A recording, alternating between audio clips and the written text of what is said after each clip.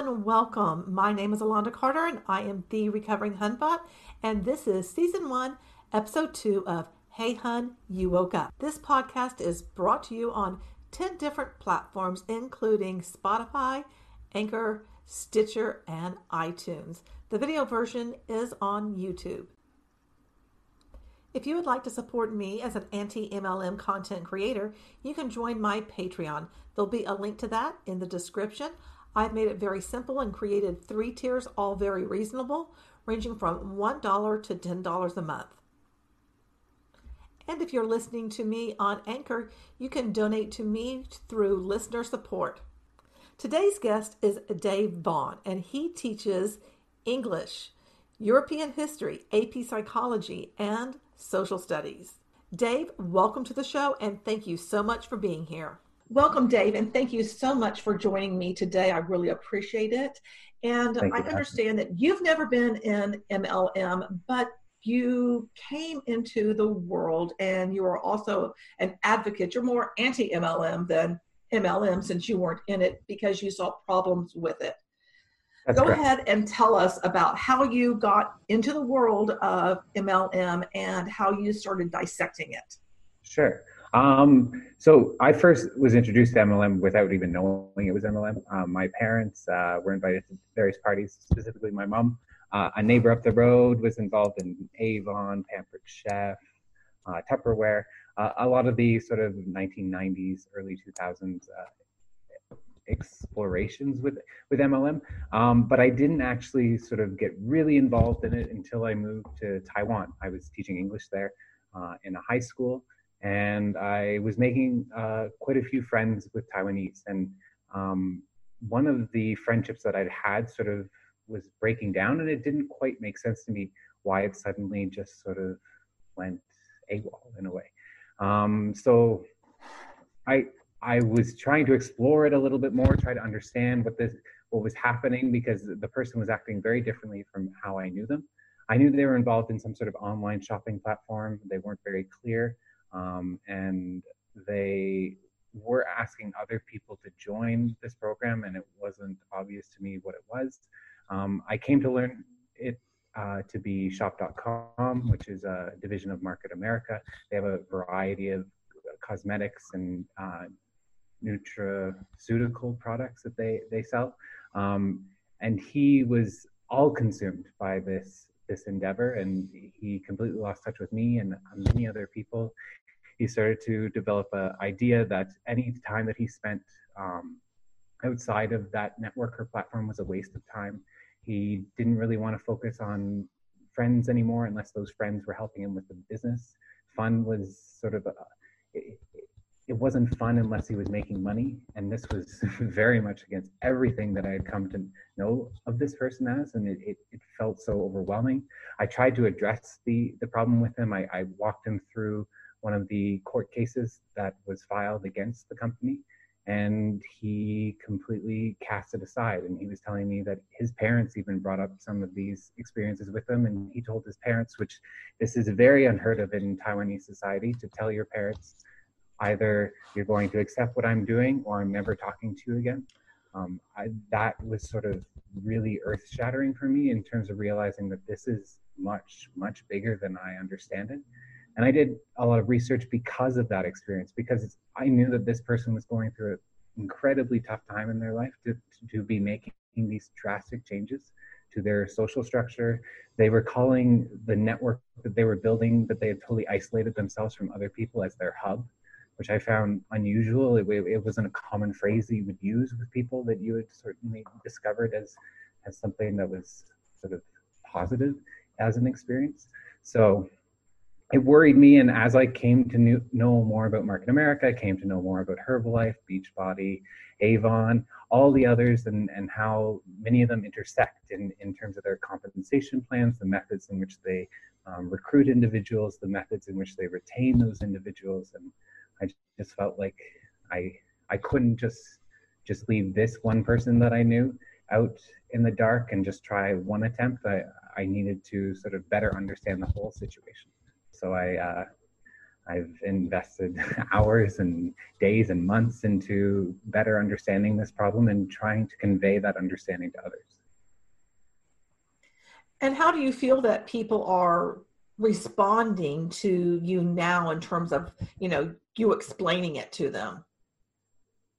Well, the friend has completely lost touch with me, and I've tried to interact with them on repeated occasions, as well as I've become more familiar with their upline as well as some of the people in their downline, just to sort of reach out to them and let them know, like, hey, I am concerned about you. I've seen you do some remarkable things in other points in your life, and I think that you have the absolute potential to do well in business if you're applied in the proper manner. But I really must caution you on this endeavor because it is very worrisome.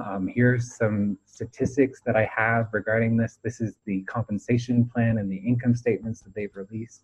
I would like to talk this out with you, and I welcome you to share the opportunity that you understand it as with me, but I never do get that sort of experience. They typically cast me aside or say, like, oh, you're such a genius, you understand everything about this plan. I know nothing. I guess I'm just in a pyramid scheme. It doesn't matter. And I don't want to characterize it as something that it is common in people, because I haven't seen that before, but it was common among many people that I had met in Taiwan when you sort of came at them with this problem is that they sort of build you up in a way that's condescending and just sort of make you feel like they're not listening at all to anything that I'm saying. And I still feel the need and guilt to try to help, because I know it's damaging their life in a lot of ways, and it's damaging other people that they're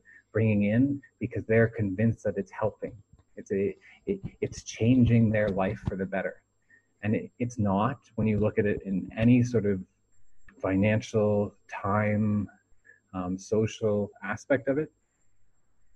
But they just see it in terms of what they're being told by the company and the people that have trained them, and what they're now saying to other people that they're now training. And it feels so upsetting. So I'm not defeated by it, because I feel like these are good people, and I still know them as good people, but I just feel like they're so lost, and I can't give up on them just on that basis. I need to keep trying to find ways, perhaps not to work directly with them, but try to indirectly try to impact change and hopefully help not only them, but all the other people that are also in that very same situation. Well, I think that's a good reason why you are coming on my channel and speaking out, because there are a lot of people who have complete misconceptions about multi-level marketing. Because and I was indoctrinated into it. I was a Beachbody coach, and I've said this often. It's like when you are in the thick of hunting, you can be on fire and deny the flames because you are so indoctrinated into the system, and it doesn't matter what anybody's going to say to you, because right. You know better. And it sounds like that's exactly what was going on with when you have approached people. Right. Yeah, I foolishly, this was before I did research into cult-like organizations, and I tried to bring it up with the one close friend that I had, and I was saying, like, you have to look at J.R. Redinger, who is the founder, and you can't deny that he certainly displays characteristics that are very questionable. And I attacked him, which I should never have done. Like, this is someone that, admittedly, because he's in Taiwan, he doesn't hold him up as like the godly figure that I suppose some people in America would, because he is more of a sort of champion of the American dream, not so much the same way that Taiwanese will ideal this person, but at the same way, because he is American, and he's a businessman, there is a level of respect that is afforded to people, especially overseas, to these more sort of like the people who break through the international barrier. They're typically seen, like, even Donald Trump, even though people have concerns about him, but they still see him as a successful businessman, and that's how he's viewed overseas in a lot of areas for that sense. And J.R. Redinger, I would say, fits that mold as well. So it's I'm saying all that. I've lost my train of thought, but I do feel like um, I shouldn't have done that approach of coming up and attacking the person who was in the foundation. I should have spent more time listening. I went in with an agenda when I was trying to address the problem with him. I, Knowing what I know now, I would have never done that. My first approach should have Hold been on a to. second. I'm getting like some real weird high pitched sound. Oh, And I'm getting static when you move across the okay. mic too. I'm sorry. I was moving my hand as well. I should probably stop doing that. Okay. That's better. It stopped there. Okay. Okay. It was just a really weird sound. Okay, I'm sorry. Tell me, who is this JR person that you mentioned? So J.R. Redinger, he's the founder. It's coming back. Wait, it's coming back. Maybe it's. Let me move my setup around a little bit. I don't know if it's a table or whatnot. Maybe if I even unplug, I'm going to unplug my headset and let me put some of the cushion around here.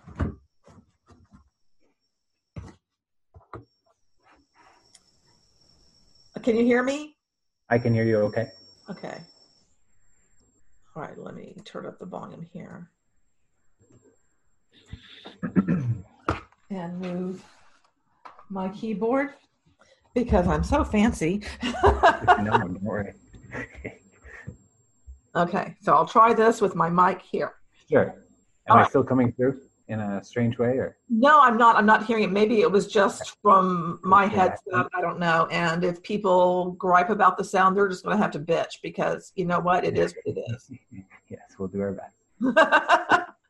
Anyway, okay. So yes. this person, JR, whoever, tell me who that person. I don't know that name, and I'm presuming he was the founder of this organization. That's correct. So J.R. Redinger, he was a previous Amway distributor. I believe he worked his way up into that organization, as so many people do.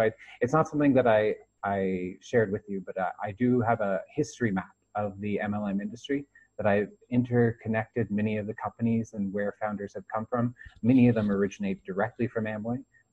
This was sort of a evolution of the industry.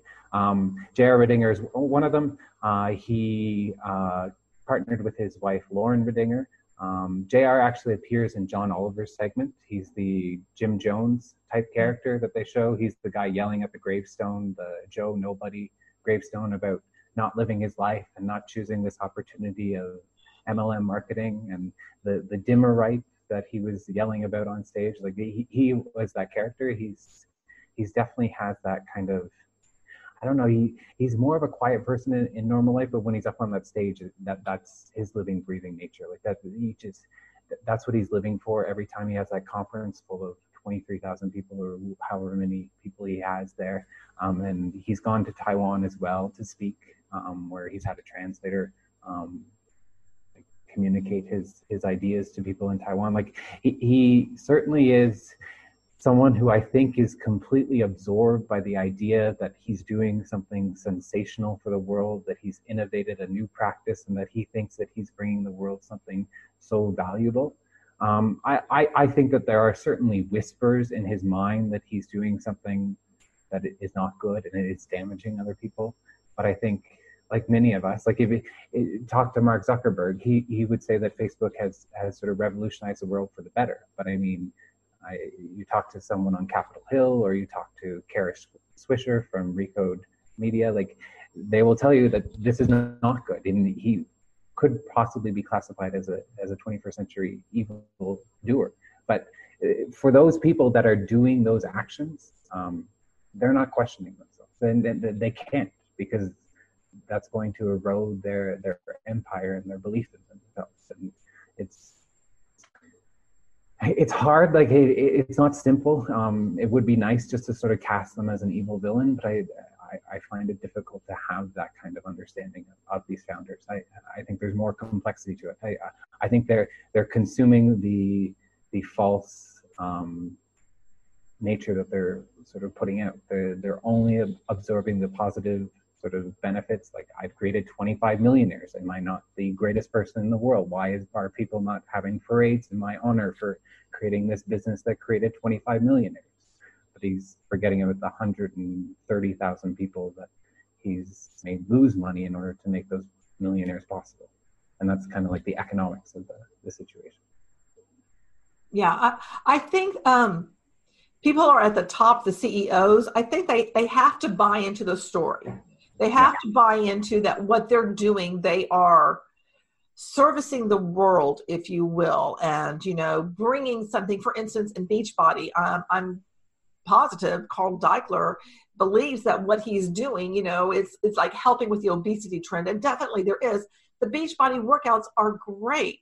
The Shakeology, not so sure about that. The fact that there is, you know, this MLM structure, that's to me horrible. If it was still just Beachbody, when they were just doing the infomercials and just getting the workouts, you know, out there to the world, that would be one thing. But it's the addition of the MLM to it.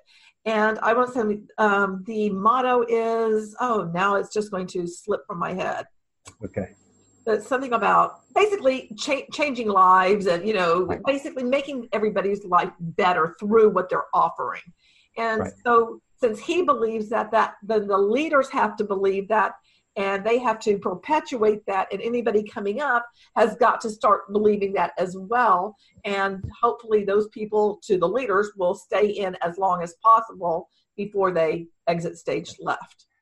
And as a weight loss program, but many MLM corporations do so well in that area. It doesn't work for everyone, as most things do, but building that community of people that are sort of reliant on seeing you live a healthy lifestyle, and sort of that serving as a constant reminder of like, hey, I'm here with you. Like, let's go do our workouts together. Like, let's get those Instagram photos up so we can show our before and after, so we can get more people recruited into this business. Like, creating those extra layers of accountability to your health. I imagine that those have very substantial sort of benefits to people in terms of delivering on those results outside of Shakeology or any sort of supplement that you're taking. Just the fact that you have that community that's so sort of connected to a change that you want to make in your life, it is powerful in that way. But it's so disappointing that it comes at the cost of this MLM structure, that it is exploiting so many people.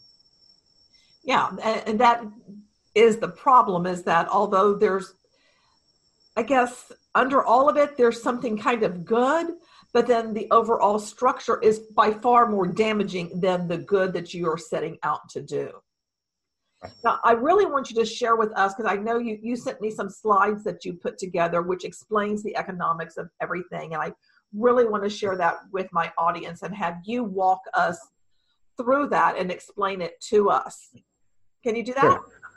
Sure. So I do have an economic model in here. I have a couple others that I will be able to share if the audience enjoys this take. I wanted to tailor it more towards just a general understanding of how we can conceptualize the industry, knowing that we're going into a new year in 2020. How can we sort of change some of the phrasing around it? Because we constantly get caught up in the trap of we talk to someone who's inside this organization or someone who's considering it. We mention a pyramid scheme. Some people are trained on how to handle that question, right? A lot of distributors know full well what a pyramid scheme is, but they want to get you to explain it so then they can give you their coined answer in terms of saying, well, you've got it all wrong. Actually, you're involved in a pyramid scheme, right? They want to give you that sort of element of confusion to sort of throw you off on your toes. And I kind of want to engage in a discussion of like, maybe we should change the way that we approach that initial conversation, to put them off their toes a little bit, and to be the one in the position where we're then explaining to them sort of what this concept is and why we are concerned that their organization fits that mold. So I took that approach, and I'm also going to explain an economic model with that. But yes, I can share my screen with you, and we can talk about what I have in mind. Cool. So this is a PDF format. It does go through the four models that I propose that we can sort of consider to use instead of the typical term pyramid scheme. We have an iceberg model and a pancake model down here below. These are two models that were proposed in John M. Taylor's work. John M. Taylor, I'll introduce him a little bit later, but he's done a tremendous amount of work for this industry. He did pass away last year, but he's the work that he's done is remarkable. And if you have the time, I definitely recommend checking out MLM Unmasked, but there's a lot of summary documents available as well. And then one sort of passing remark that I found rather interesting was the volcano model as well. So I'll walk through these four models. And if you have any questions, just let me know. So in walking through these four models, I want to make sure that people are sort of on the same page as to what my understanding is of the industry. So obviously MLMs, multi-level marketing companies, they operate through a mechanism of selling product to consumers. Ultimately, that is the ambition, one would hope, but because of the compensation plan and the structures and the various incentives in play, they ultimately are more incentivized to find more individuals to recruit into the company in order to advance their position and be more eligible for bonuses and whatnot. So that creates adverse problems, which is why organizations like the FTC are targeting MLM companies. TINA, which is an excellent organization that I have to call out, it's Truth in Advertising. They've done a lot of the work. The reason why the Neora suit was brought to the attention of the FTC was arguably because of much of the work that Truth in Advertising has done on that case. Neora is a skincare company. They originally were using a product called Miriam Oleander. I did a brief analysis of this company, and it's posted on Ethan Vanderbilt's blog. But essentially what it is Miriam Oleander is a type of poison. It's used to treat cancer patients, and they have extracted some of the essence of that and have turned it into a skin cream that makes wrinkles fade away. But essentially what's happening is that your skin is swelling in a micro manner and causing it to sort of puff up and appear as if the wrinkles are gone. But as I guess most miracle products go, it's not actually a miracle product. So there's a current case going on right now where the FTC is suing Neora. Neora, rather uncharacteristically, is also countersuing the FTC, accusing the FTC of overstepping its bounds and not properly evaluating what a pyramid scheme is. So it's an interesting case that's going to be worth watching. A lot of the companies that are using the MLM model, they're associated with a lobby group called the DSA, which is right here. The Direct Selling Association is rallying behind Neora because it's one of their own. Neora was a very fast-growing company and sort of showed the rather youthfulness of the market. People were sort of growing skeptical that MLMs were going to die in the internet age, and Neora was kind of their beacon of like, no, they're not. This company grew to $1 billion in under 4 years. So it's a great example of how it all works and how it still works as a formula. So all of these situations are going on in the background, but we still have this constant sort of problem of like, how is this working and why is this structure still existing? Given that most people are able to sort of identify it as a pyramid scheme, and you can find material like it on the internet if you search for it. But there's several sort of caveats and sort of being able to identify that on your own. There's also a landmark ruling out for the FTC in Advocare. They were able to shut down the business model that used the MLM structure. Advocare is now banned from doing so, and there's several members of their top tier group that's banned from doing MLM as well. So they can't move on to another company and open another empire in that way. So it was certainly a big win for the Federal Trade Commission on that. Is that okay to go ahead? Oh, yeah, yeah. Okay. I'm sorry to go through this big explainer, but I figured it was worth quickly running through some of this information. This is a collection of all the board members on the Direct Selling Association. I do want to point out the fact that this is an industry that claims that it's 75% women. They're all working to empower women, but I mean, most of these companies are run by men. As you can see, of the 40-person board that they have, some hold double positions. There are no women that hold double positions on the board. Only 30% of the entire board is female, representing the 75% industry. As we know, most of the people in the organization are the ones who are making money are at the top. So these individuals that are founding these companies, they're technically in the business of exploiting a lot of single mothers or those who do get involved. It's not just single moms, obviously. There's still 25% of the American industry that it is male. And there are some markets around the world where it's upwards of 60% that are male in these direct selling companies. So it shouldn't just be characterized as that, but it's certainly concerning in that manner. And it's often cast as like a women empowerment thing, but it seems like when you actually dig into the numbers, it's not doing that at all. It's a false flag. TINA, which I had mentioned previously, they did an audit of all of the DSA companies. So this is not all of the DSA companies. This is only a small handful. As you can see, Herbalife and Nu Skin and Longevity. I don't believe Beachbody is on here, but you have LifeVantage and Medifast and Forever Living Products and Amway. These are all like well-known names once you sort of get into the research of the MLM. All of the people who are sitting on the board use MLM pay plans. The Direct Selling Association claims that their members also include people that don't use this, but their entire board is made up of people that are only using compensation plans with an MLM structure. So they might exist. I don't deny that, but I mean, the people who are lobbying for this organization are not the ones that are off that plan. So, and then you also have the Direct Selling Caucus. So the Direct Selling Caucus includes both Democrats and Republicans in Congress. These are the representatives' names. If you have a representative on this list, I do recommend getting in touch with them. They typically only get information from the DSA in terms of formulating policies. There is a bill that's, I don't know if it's stalled or whatnot, but it was called the anti-pyramid selling legislation.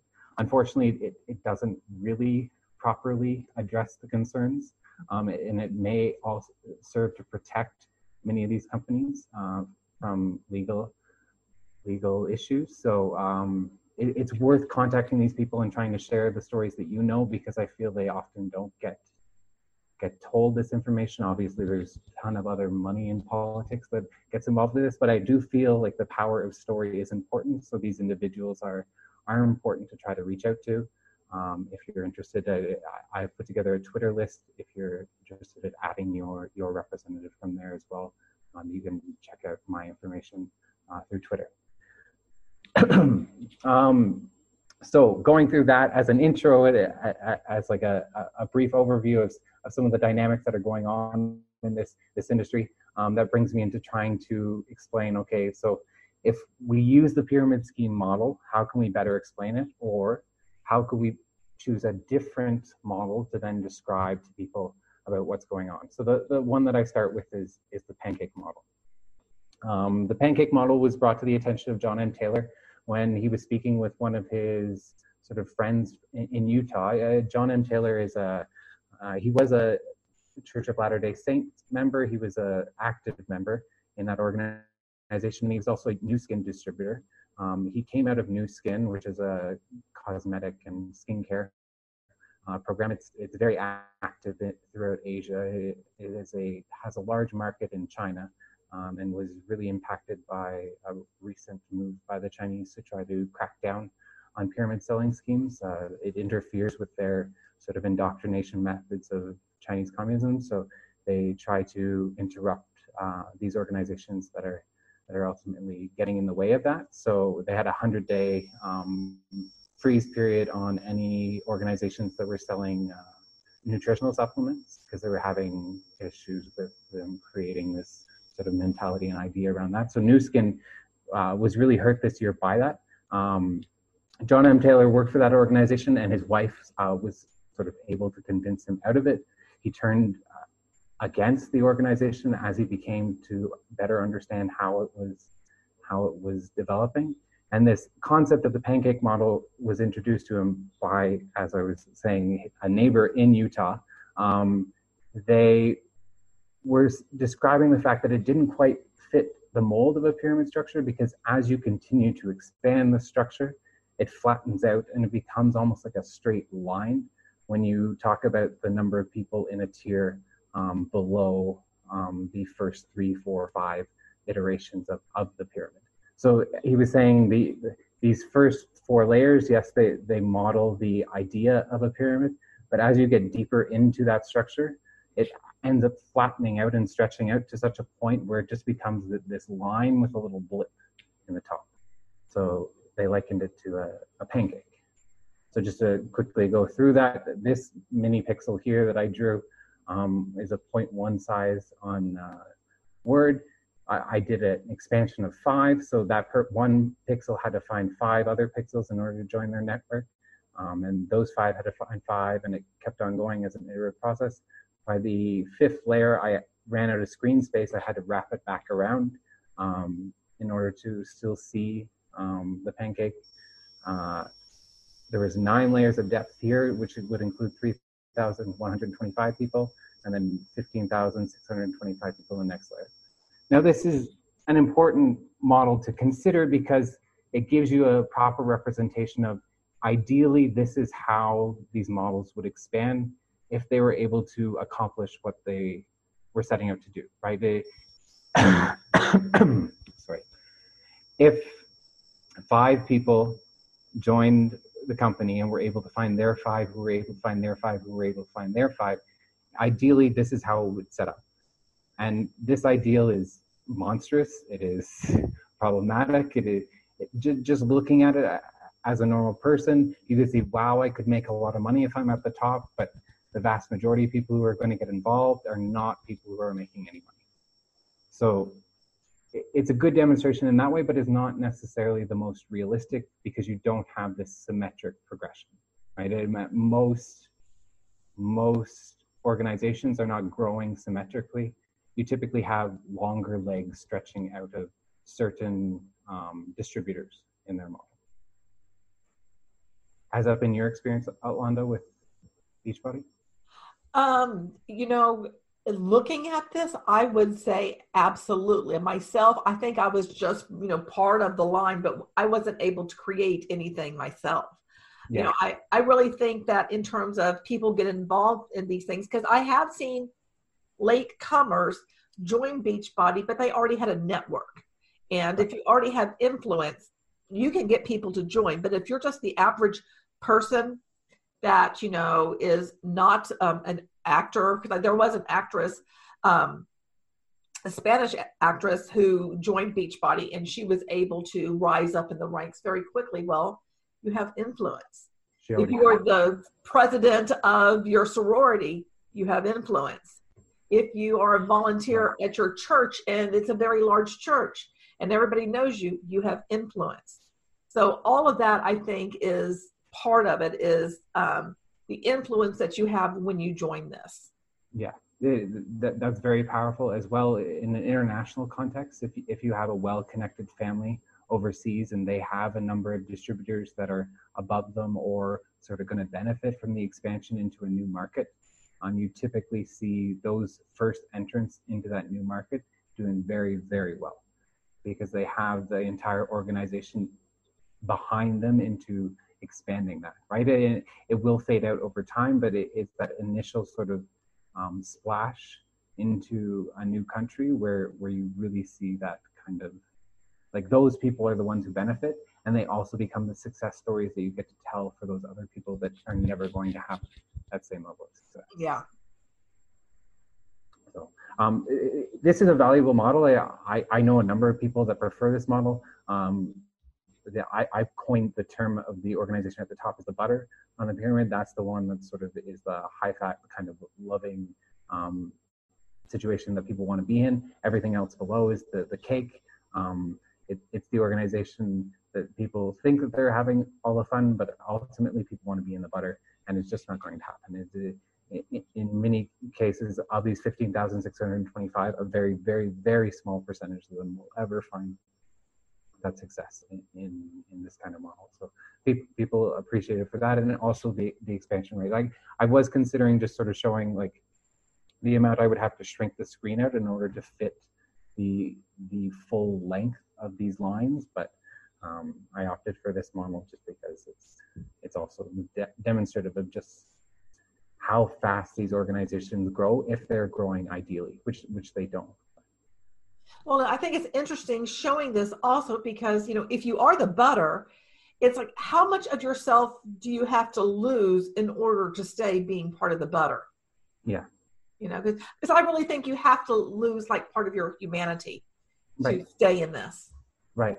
And it's like we were just saying, is perhaps you're losing humanity, or you just lose touch with reality. Like you just don't look at the full picture, and you're only looking at the other people that are in the butter with you and the other people that are just below you, that you're convinced that if you find enough people for them, that they're going to be just as well off as you are. And you think that if I can drag those few people up, then I'm successful, right? Because no one else has made a millionaire, and if I get to make a millionaire, then I've changed the world already. Yeah. And I mean, it goes back into, they buy into the story, the myth, yeah. That's, Yeah. The other model that I'll just mention, because I found it rather interesting, I haven't fully fleshed out this idea, but someone had sort of made a passing comment on Facebook about it looking like a volcano. And I don't think that there was much thought put into that comment because it was just a passing Facebook comment, but it really got me thinking about sort of how that could function as a representation of the industry. So a little bit of geography and social studies. I won't spend too much time on it. Again, I'm also not a specialist in this area, but volcanoes, if you look at a sort of description of them, obviously you have the magma chamber down below. What's happening is you have tectonic plates shifting. That shifting is creating pressure. That pressure builds up and creates more rock that falls into the magma chamber. That increase in pressure ultimately builds as it climbs up through the main vent in the volcano and will erupt if it is not dormant, right? That eruption will lead to slow-moving lava that sort of creeps down the sides of the volcano, and you also have secondary cones that will sort of seep that eruption, but is not part of the main explosion event that takes place. And I wanted to think about sort of how can this properly demonstrate what happens in MLM, and I think in some ways it is very good at describing some of the sort of interesting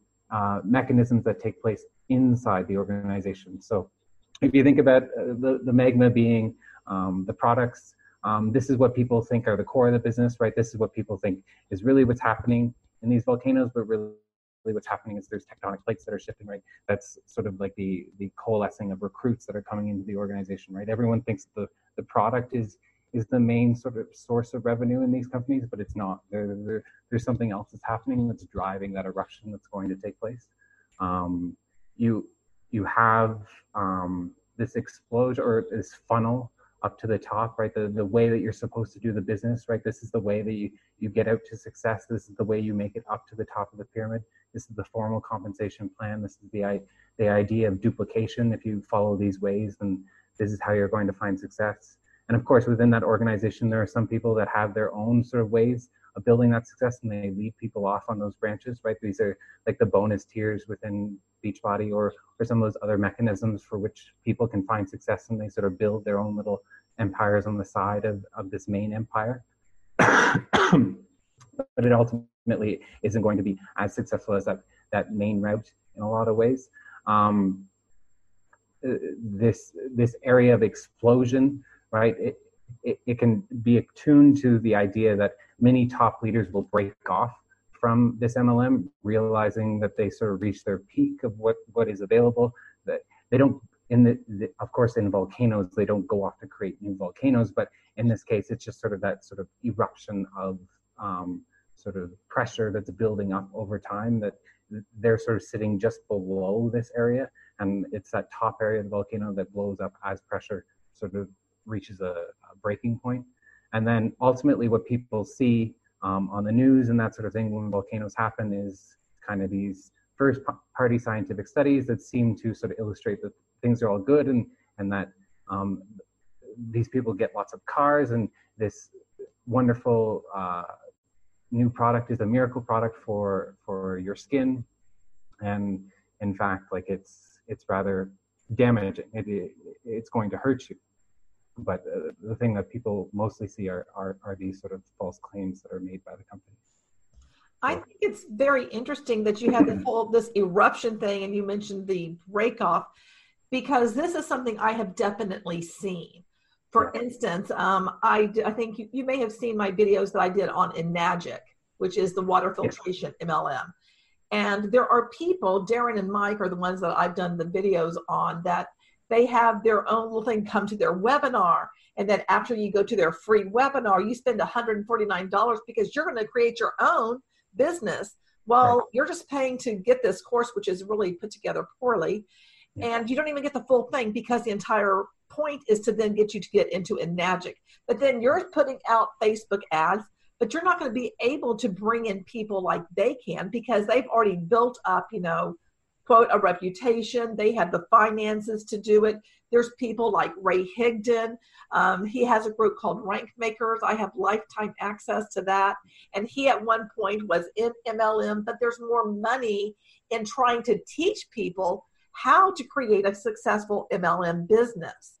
But they're not really creating many success stories. Now, the few people that do have success, yes, they will highlight those. And so then you are thinking, well, if I just work more, if I work harder and I follow this plan, then I'm going to have that success. There's people like Eric Worre, the Meltons, Nadia and John Melton. I mean, there's just so many people that are, and I don't think there's enough focus on the fact that there's all these like little break-offs that are going on within the industry, because everybody who is in MLM, they're looking for that secret sauce. They're looking for what can make this work. And they're going out and spending more money, like I did, on all of these other things. Yeah. And there's not enough time. Like you see that the FTC is so slow to act on the companies themselves, because they have to go through the legal process in order for someone to also sort of pursue these other avenues of people that are exploiting these people that are so thirsty for success. Like this opportunity is sort of made within reach for people, at least in their concept, and they believe this story. And then it's just, it's not really there, but people keep telling you that, oh, you're just not working hard enough, you just need to find these solutions. Like, it's really simple. All you need to do is find two people, and then you're there, you're set, you're done. Why can't you just do this? All you need is the leads. All you need is a little bit more help. Why don't you take this course, or why don't you take this advice column? And it's those people that are sort of tapping into that, which are typically the ones who are at the top of this organization. Like, and they've reached sort of their peak level of performance. Like, typically within these organizations, there is a cap to their earning potential, and typically in order to satisfy them, they will sort of reorganize a little bit, but it's not as much money as they could be making, and they have a lot more free time because they don't have to do as much recruiting anymore. So they explore these other business opportunities that do exist. And I mean, I fault them because I don't agree with that in terms of a moral standpoint at all. But I mean, in terms of someone who's being trained to do business better, I guess that's what they're doing, or at least that's what they believe they're doing. But they're part of the problem because they're continuing. I think that they're a major part of that problem, because the incredible issue of MLM is not the fact that people get involved, it's the fact that people stay far longer than they should. And a lot of the reason for that is because there's not enough customers that are naturally born out of this industry, because people can't find people that actually want to buy the product. They need to find other people who are convinced that they need to get this product in order to find the results that they're looking for, as well as if they want to get any money from this company, they need to be paying a certain amount or buying a certain amount of volume each month in order to be eligible for that commission. So the fact that these two systems are at play, then other people are exploiting that kind of operation. There was someone that I was talking to, he was talking about Amway and tool scams. And then it's a very similar idea in the sense that you pay for all the cassettes and videos and books, and they come on a regular basis through auto ship and that kind of thing. Like it's an insidious operation going on, for sure. Well, I lost Dave. I don't think I mentioned that he's in Iraq teaching right now, and electricity there is kind of dicey. So we are scheduling another time to get together so he can finish up and we can continue our chit chat.